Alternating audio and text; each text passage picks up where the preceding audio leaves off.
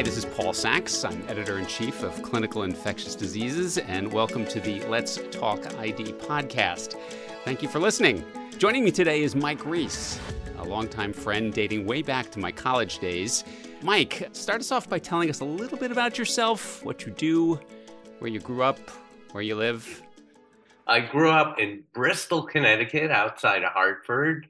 My father was the town doctor. He was a doctor, and I was a great disappointment to him for a very long time.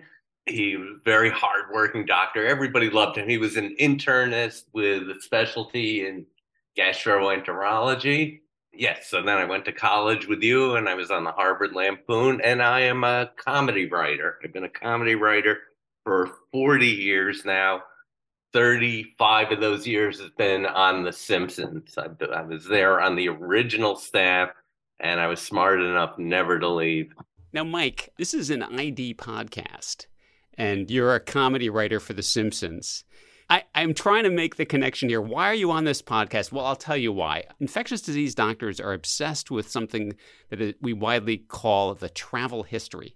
We ask patients where they've traveled to see if we can uncover an exposure that explains their illness.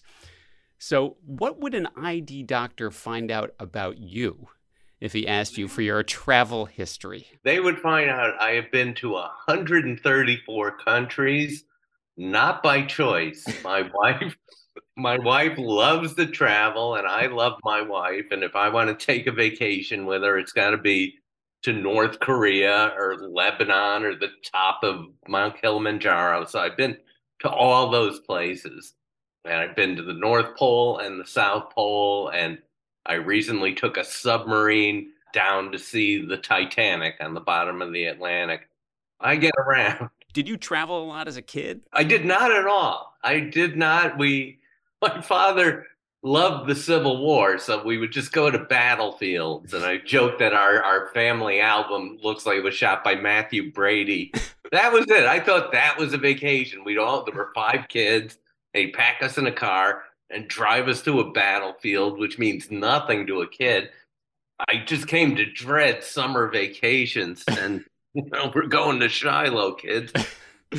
So, Mike, now you're going to places that are much more exotic. You've been to places that other people don't visit. You said North Korea. Any other places come to mind? I've been to Iran. My wife was just dying to go to Iran, and I thought, why? And she said, you'll like it. And we flew to Iran, and the second we got off the plane, we were hauled into custody, and they bring us into a back room, a couple of security guards, and we're just sitting there. We're sitting there. And then they brought us ginger ale and hard candy. And I thought, this is like being held hostage by grandma. And then after 2 hours, they let us go. And I said, why did you do that? And they said, because you do it to us when we come to your country. From that moment on, I loved Iran. It was one of the friendliest, warmest places. We've been to Iran and Iraq. I'm almost sad in that we're running out of Muslim countries to visit because I just find them the warmest, nicest places in the world. So you've been to Syria?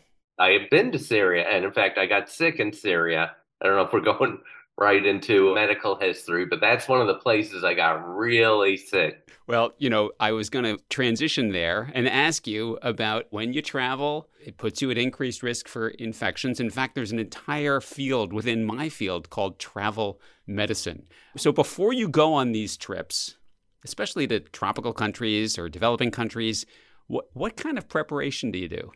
We look at the weather, and that's it, and then we're off. In 30 years of nonstop travel, I only remember having to get one shot for yellow fever to go to Africa, and that's it. We don't get the vaccines. We don't stock up on local medicines. My wife, I realize, has stayed completely healthy through all of this, and I think I've gotten sick 6 times. Well, there's an entire industry of pre-travel preparation that you are depriving people of income by this approach. So let me ask you, you've recently been in Africa. I know that. Did you take preventive therapy for malaria? I did not. Okay. Take it from me, a infectious disease specialist. That's a very good idea when you go to that part of Africa. Where were you in Africa recently? Recently, we were in the South west. I think it was Namibia and Botswana and Zimbabwe. And I went to Zambia, which I didn't even know was really a place.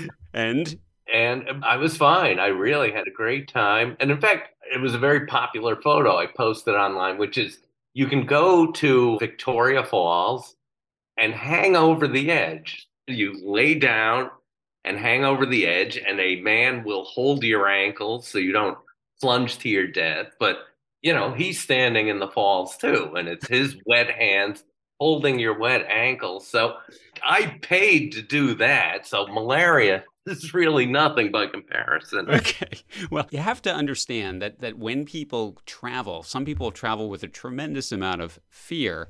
And so they don't eat the local food. They don't have ice cubes in their drinks. And what they're really afraid of is gastroenteritis, something your father probably used that word when you were growing up, various other terms. People sometimes say food poisoning.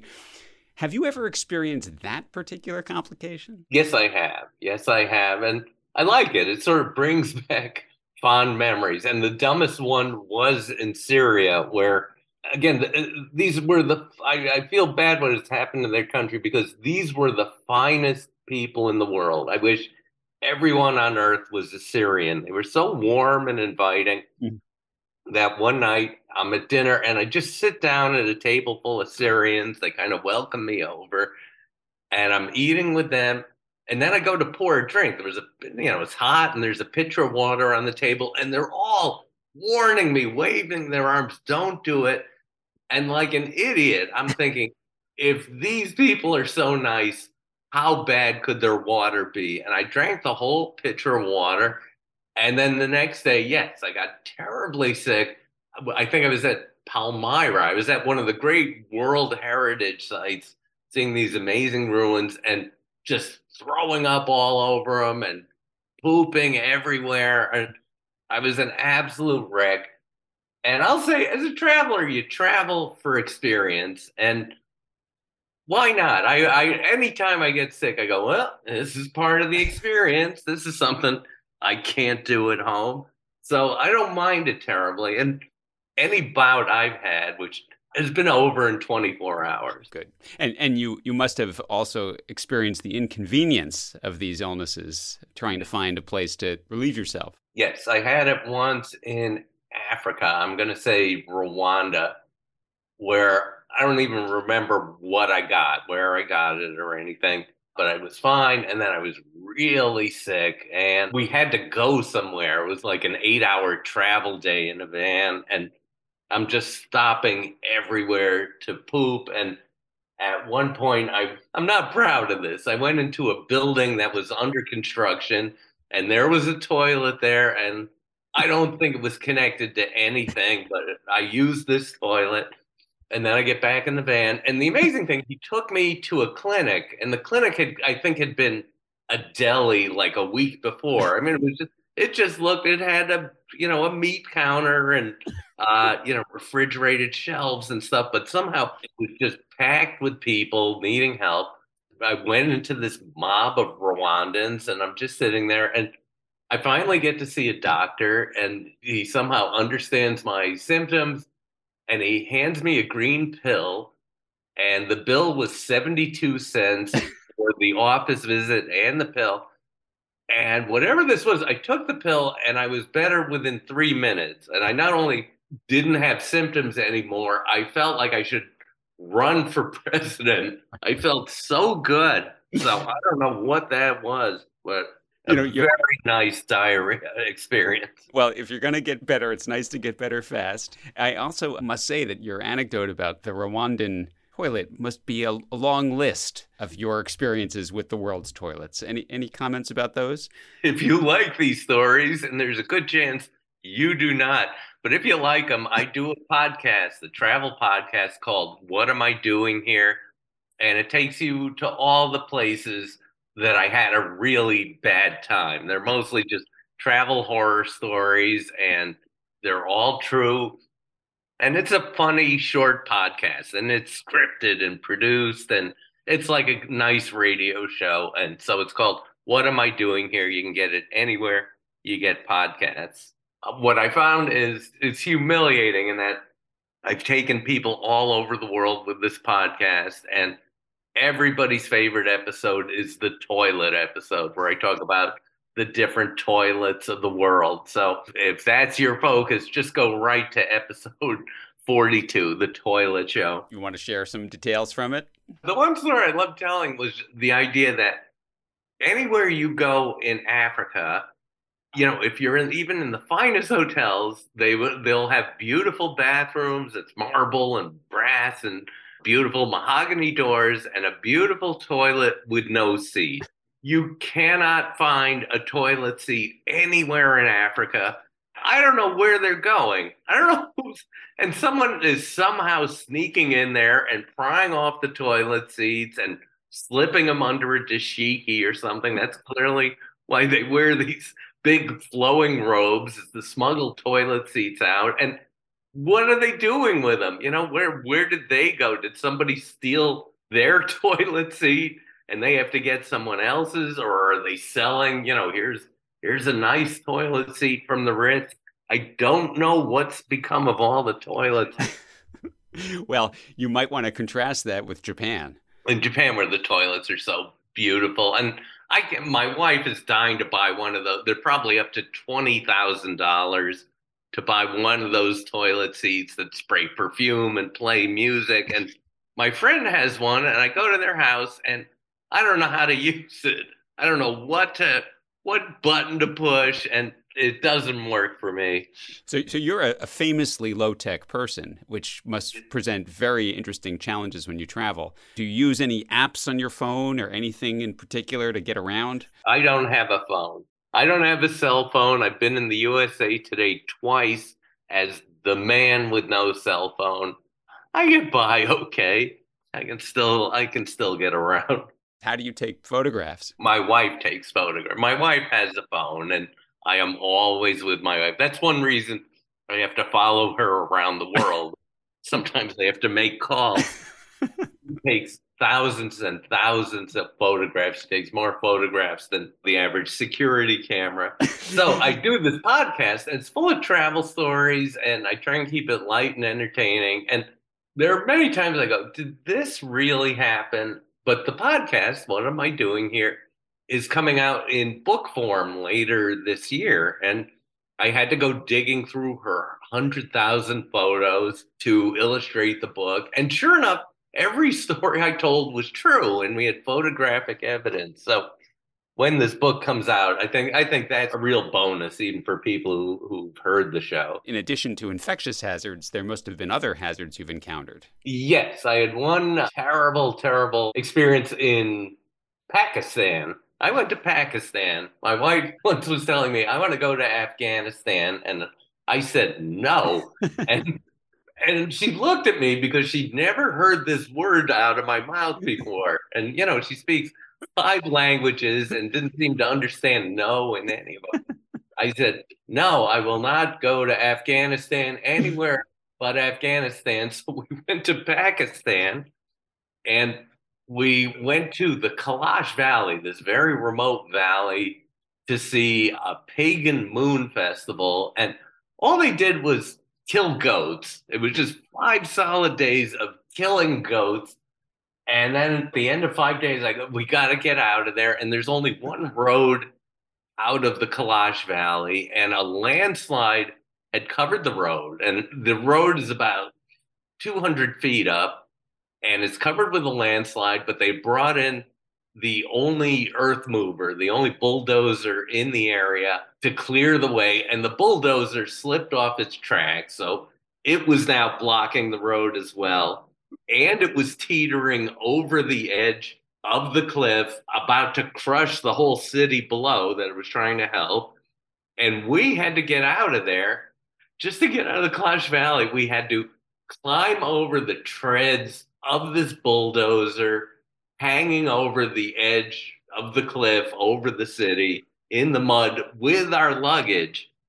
Diarrhea is nothing next to that. This is my life. In one of your podcasts, you mentioned seeing the evidence of the hazards of driving as you are being driven yourself. Yes. That was in Ethiopia. Ethiopia again, one of the loveliest countries you can go visit. I recommend that to anyone, and full of beautiful people and lovely sights to see. But Ethiopia, which is right around the equator, should be very hot, but they built every city in the country is sort of built up on a very high plateau that you can only get to by a terrible winding road. Every single city, you go up a road, you're in a van, and you look outside of the van, and you'll see at the bottom of a ravine another tourist bus. It has fallen off the road and generally upside down. And again, that's to get anywhere in Ethiopia, you have to risk that and look at people who did not make it. Now, you have given us one anecdote about medical care you've received. Have you had other times when you've needed to get medical care while you've been traveling? You or your wife, Denise? The only other time, and it's the sickest I've ever gotten, I'm not even sure what it was. I know nobody's thinking of visiting Uzbekistan, one of the most gorgeous countries in the world, and it's full of ancient things that look brand new, mosques and temples, and you've never seen more beautifully maintained medieval things than in Uzbekistan. I really recommend it. And I ate a lot of horse. That's the national dish is horse. And I developed a real taste for it. And I come back to America. Where can I get horse in New York? And the answer is nowhere. You can't eat horse in America. I was just there and I got so very ill with something. And this is about 8 years ago. And I have a guess now. I'm obviously not a doctor, but it sounded like the very worst of COVID at the start of COVID. That's what I had. I was just drenched in sweat and coughing all night. I had a terrible fever and my lungs were filling with something. So sounds COVID, right? Yeah, I was just laying there dying in bed. And my wife, of course, it didn't slow her down at all. She'd go off touring. The funny thing is, I was working on a movie script with a friend. It was a collaboration, and he was going to do it, and I was going to rework it, and we'd work the whole thing out. And the script was due in a couple of weeks. And in the midst of me dying, he sends me the script to work on. It should have been easy. We planned everything, worked it out, and it was a nightmare. He had done such a horrible job. I couldn't believe it. And I remember thinking, is it just my fever that makes the script so bad? And that was it. I spent what I thought were my final days on earth trying to fix the screenplay in an Uzbekistan hotel, the 104 fever. My wife finally found me a doctor. We got a doctor who, it was funny because he said he was a doctor, but was in like an alcove in a hotel. And I mean, I think he may have been like an elevator operator or something. But he looked at me and he prescribed some pills for me and 3 different medicines. And again, they cost 72 cents, just like the pill in Africa. I remember that, a course of 3 different pills for 72 cents. And I got the pills and I took them, and I don't think they did anything. I don't think they did any good at all. But, I survived, and the script came out okay. Well, it's tempting for me as an ID doctor to try to make a diagnosis, but it sounds like you could have had the flu or you could have had pneumonia. It might have been pneumonia. It was really bad. It's everything sounds like COVID these days, but people obviously got sick with non-COVID things before COVID.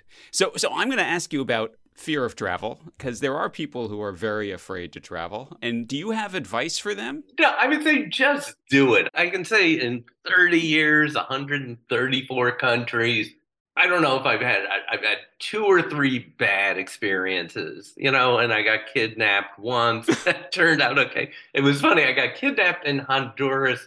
That's my advice, I guess, to anybody is don't go to Honduras. Don't go there. It's a terrible place, and everybody's in a terrible mood. But yes, I've been to really dangerous places, and I guess the very worst places in the world, your government won't let you go. I did get sick in places, but I got sick in LA too. I got food poisoning in LA, and you can get sick anywhere. Once we traveled to Sudan, which had just been a war zone, and people thought we were crazy. And while I was gone, a bomb went off on my block. There was some terror attack on 42nd Street. So I was better off in Sudan. So, the world is a little bit dangerous wherever you are. I just recommend people do it. I think it's, even though I don't want to go anywhere, it's really given me kind of beautiful faith in people. People are really nice everywhere you go. Food is really good everywhere you go. If you get sick, well, you get sick, and you probably won't die. Speaking of traveling and speaking of not being able to travel, the pandemic shut down travel for everyone. How was that for you and Denise? It was very interesting in that we live in Manhattan. I think people don't realize, if you're in a place like Manhattan, you're stuck because we don't have a car. And for several months, you were afraid to get on a subway or a bus. And we became like medieval peasants in that all we could do was see how far we could walk in a day. And in fact, just because it seems to be a theme of the day, all the public restrooms in New York were shut. So it was like, how far can you walk and still get home to use the bathroom, which is not that far. So we spent 4 months just at home watching TV. And I remember thinking, hey, this is what I want to do. I realized for the first time in decades, we're doing what I like to do. And it was great. Yeah, we had a good time during COVID. I did, at least. And then we started traveling as one by one things opened up. So we took a trip to the Catskills, and then we took a trip to the Upper Peninsula of Michigan because nobody's there. It was weird. It was the Catskills, Michigan, and then Kenya. Kenya opened up right after that. And we went to Kenya, and it was really great. Everything's open. We could eat outdoors, and there was virtually no tourists there. So it's been fine. And we managed to visit every continent during COVID. And how do you think we Americans are received these days when we travel? People are very nice to Americans. The funniest thing was someone said, you Americans, you apologize too much. Over the past couple of presidencies, we just go around and go, we're sorry, we're sorry, we're sorry. Especially a place like Iran, where you think they're going to hate us. They love us because everyone in Iran has had a cousin who came to America and made it good and had a nice experience. So Americans are very welcome, I would say everywhere. They really don't have a problem with us. And almost every country understands you are not your leader. You are not your government because they generally are not their government. So Mike, where to next for you and Denise? We're going in a couple of days to the Philippines, where it's an Easter tour where men are crucifying themselves. My wife was just telling me, she said, there's a man there who's crucified himself every year for 33 years. And, 33, he's about to break Jesus's life expectancy record. He's been crucified for 33 years. And I go, well, yeah, after the first time, I'll bet it's easy. The holes are there. It's like getting your ears pierced. We're going to the Philippines, and then from there, we hop down to a cruise ship on Western Australia to see a solar eclipse. And then we're jumping to Tasmania to visit old neighbors of ours. And then in my wife's typical planning, we're going from Tasmania around the world to Spain to jump on kind of a food and wine tour. So that's the next 6 weeks. And again, this is my life. Okay, well, listen, Mike, this has been a really fun and fascinating conversation. I'm going to give you a chance to make some final comments to infectious disease doctors and other clinicians everywhere. You want to make any? Just thanks for your hard work. Everyone appreciates what you do. And then to see you poor guys come under attack during the last administration and have people not trust you is just insane. I mean, we can't thank you enough for keeping us alive. And why you took any abuse just shows how insane and upside down the world was. Thank you for doing what you do. Mike, thanks a lot. And once again, I've been talking with Mike Reiss, Simpsons writer and host of the podcast, What Am I Doing Here? I highly recommend it. Thanks for listening.